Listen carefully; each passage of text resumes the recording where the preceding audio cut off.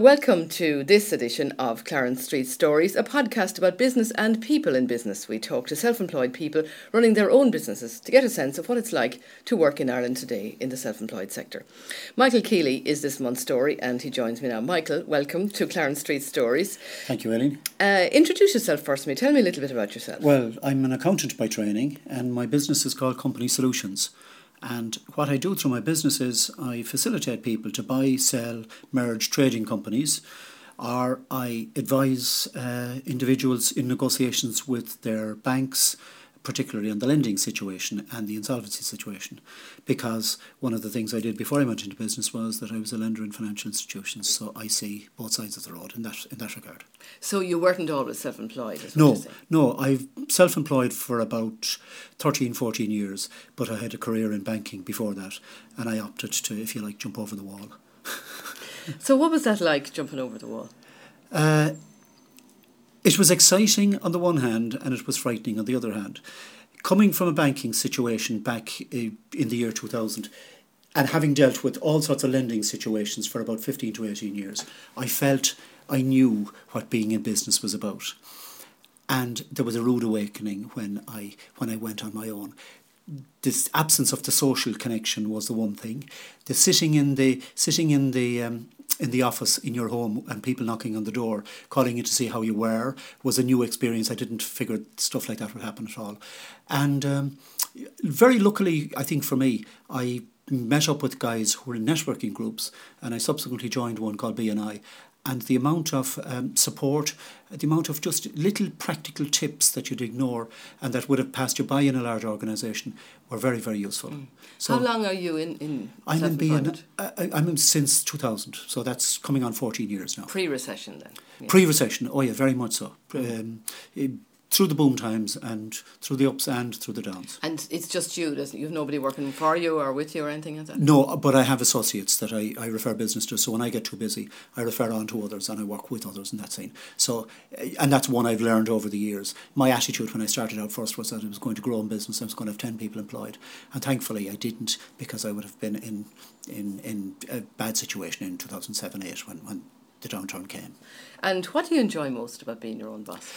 I think it's the idea of being able to make your own decisions. I think the freedom to make my own decisions and the freedom to follow various hunches, various leads, various business opportunities. When I was in the bank, it was a rather structured organisation, slow to change, and that used to frustrate me from time to time. The going to meetings and coming back to the meeting the following month, and still discussing the same thing used to frustrate me. I was much more do it, move on. And that was the frustrating side of it. Is that a key characteristic of a self-employed person, do you think? To be honest, Aileen, I'd be loath to generalise about the key characteristics about a self-employed person because there are so many different types of people with so many different types of skills and so on. I find that in this corner I'm in, it is a characteristic of the people I deal with and the people I tend to get on better with and the people I tend to get my business from. But for instance, in businesses like yours and in artistic lines and so on, I suspect you need different talents to get stuff done, to get stuff across the line and to win clients. Mm-hmm. So what do you enjoy least then about being your own boss? You like the freedom. That's the big thing. But what about the downsides as well? I suppose the downsides are initially, it was the lack of social contact. I was in big organisations, so you were never stuck for friends, you were never stuck for this, that or the other. And I'm not the best for keeping in touch with my old friends. So that's what I missed initially. What do I dislike now? I suppose what I dislike now is the hassle to get funds in. And that's part of my background training that I never had, if you like, and that I still struggle to. I'm a bit embarrassed from time to ask people for the money they owe me. That's one thing. The other side, well, here's another thing, but it doesn't fall into the dislikes, which you understand, and that is I'm very poor, I think, at marketing my business.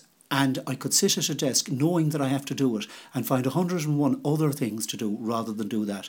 And that frustrates me rather than a dislike. But that's my confession over. Mm-hmm. And speaking of marketing, you're in networking. You're saying you mentioned BNI. I mean, tell people what BNI is. Well, BNI it's a group. It's a networking group, a business networking group set up by a chap in California in the late 80s, and it's now in about 44 countries in the world. And essentially what happens is you form a group of business people, no two individuals in the same business, form a group of business people, and they're with a formal agenda who meet every week, and the sole purpose is to generate business for each other. Now, they do more than that, because there's a mentoring, there's a supportive thing that just happens when 20 business people are together. Yeah. But essentially it's to generate business. They have this catchphrase, givers gain, which I think sums it all up. Mm. And you're also in other networks, I think. I am. I'm in the Dunleary Chamber network, which is similar but not as formal as BNI, and I'm in a variety of if you like, informal networks as well. Are they your main marketing outlets then, do you think? You're marketing yourself by going to networks, aren't you? I am. I'm marketing myself, and I get a lot of business from going to these various networks. I also lecture in my spare time in various finance topics in Dublin Business School, and to solicitors in the Law Society, and to accountants through a company called OmniPro. And I pick up business there as well, because they come across a chap who has knowledge that is of use to them, and vice versa. What kind of lecturing are you giving? I lecture in Dublin Business School on finance modules, on the postgraduate, on the master's courses.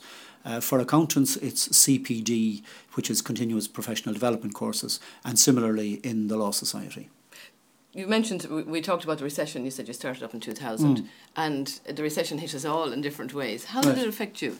Well, the core business that I had was a business of buying, selling, merging companies. And I was doing that through a UK company called Diverco that I met before I left the bank.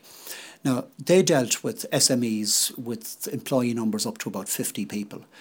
When the recession hit, essentially it was when the banking crash hit, as opposed to the recession in my case, when bank lending stopped, the business of helping guys buy other companies or sell their companies essentially ground down to almost nothing, because there was no €1 million, €2 million loans available to do that type of business.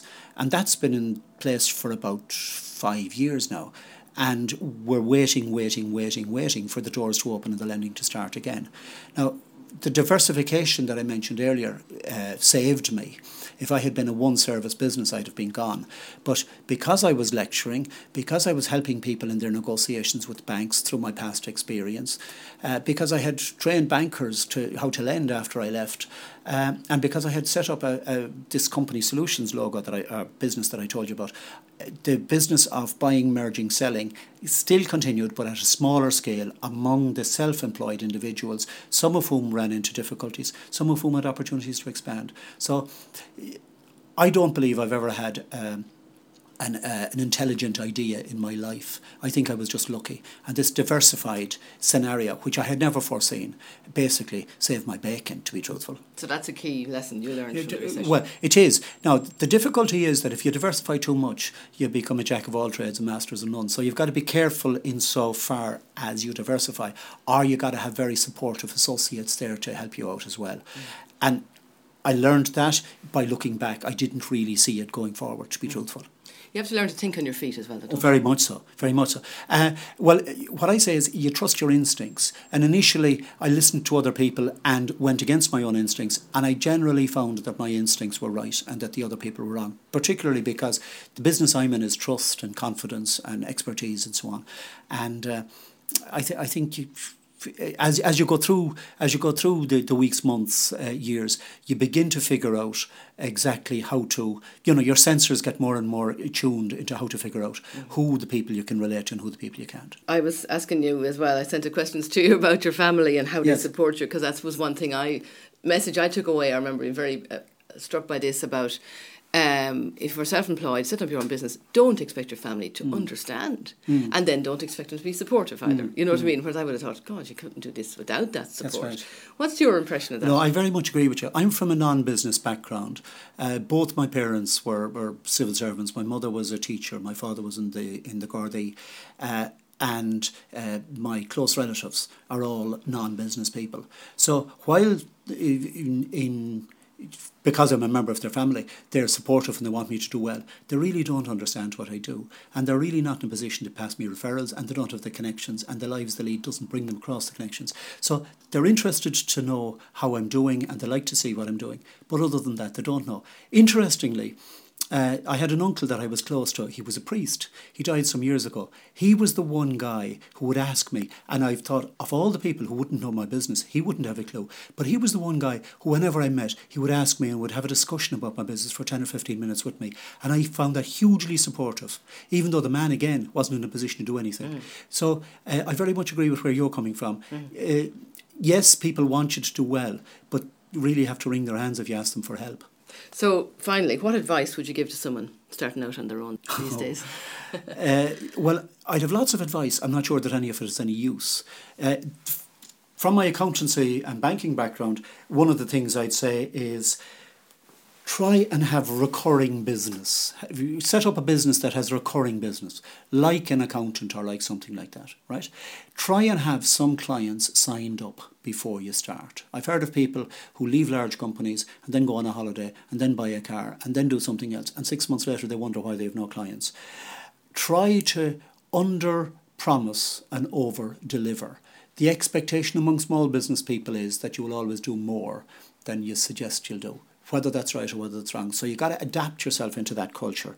And the other thing is the basic thing of keep your overheads low. I'm sorry if it's all financial, but keep your overheads low, because only this thing of expansion, which was there in the middle of the first decade in the noughties, brought a lot of people into difficulty. I think if you cut your cloth, the old thing of if you cut your cloth a little bit less than your measure, you'll do well. And finally, how do you switch off? Because I know that, even for myself, I know when you're working for yourself, it is hard to switch off because you're thinking about things all the time. I found that very difficult in the start. I was very enthusiastic. I was very keen to generate business. I was very keen to get work. So it went on 7 days a week.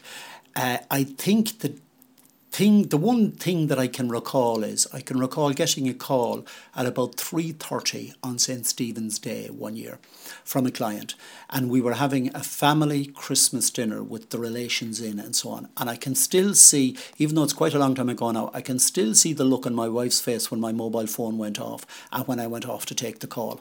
And it was an unfortunate situation. I met the chap a couple of days later and so on. But from then on, I found that you cut yourself off from opportunities.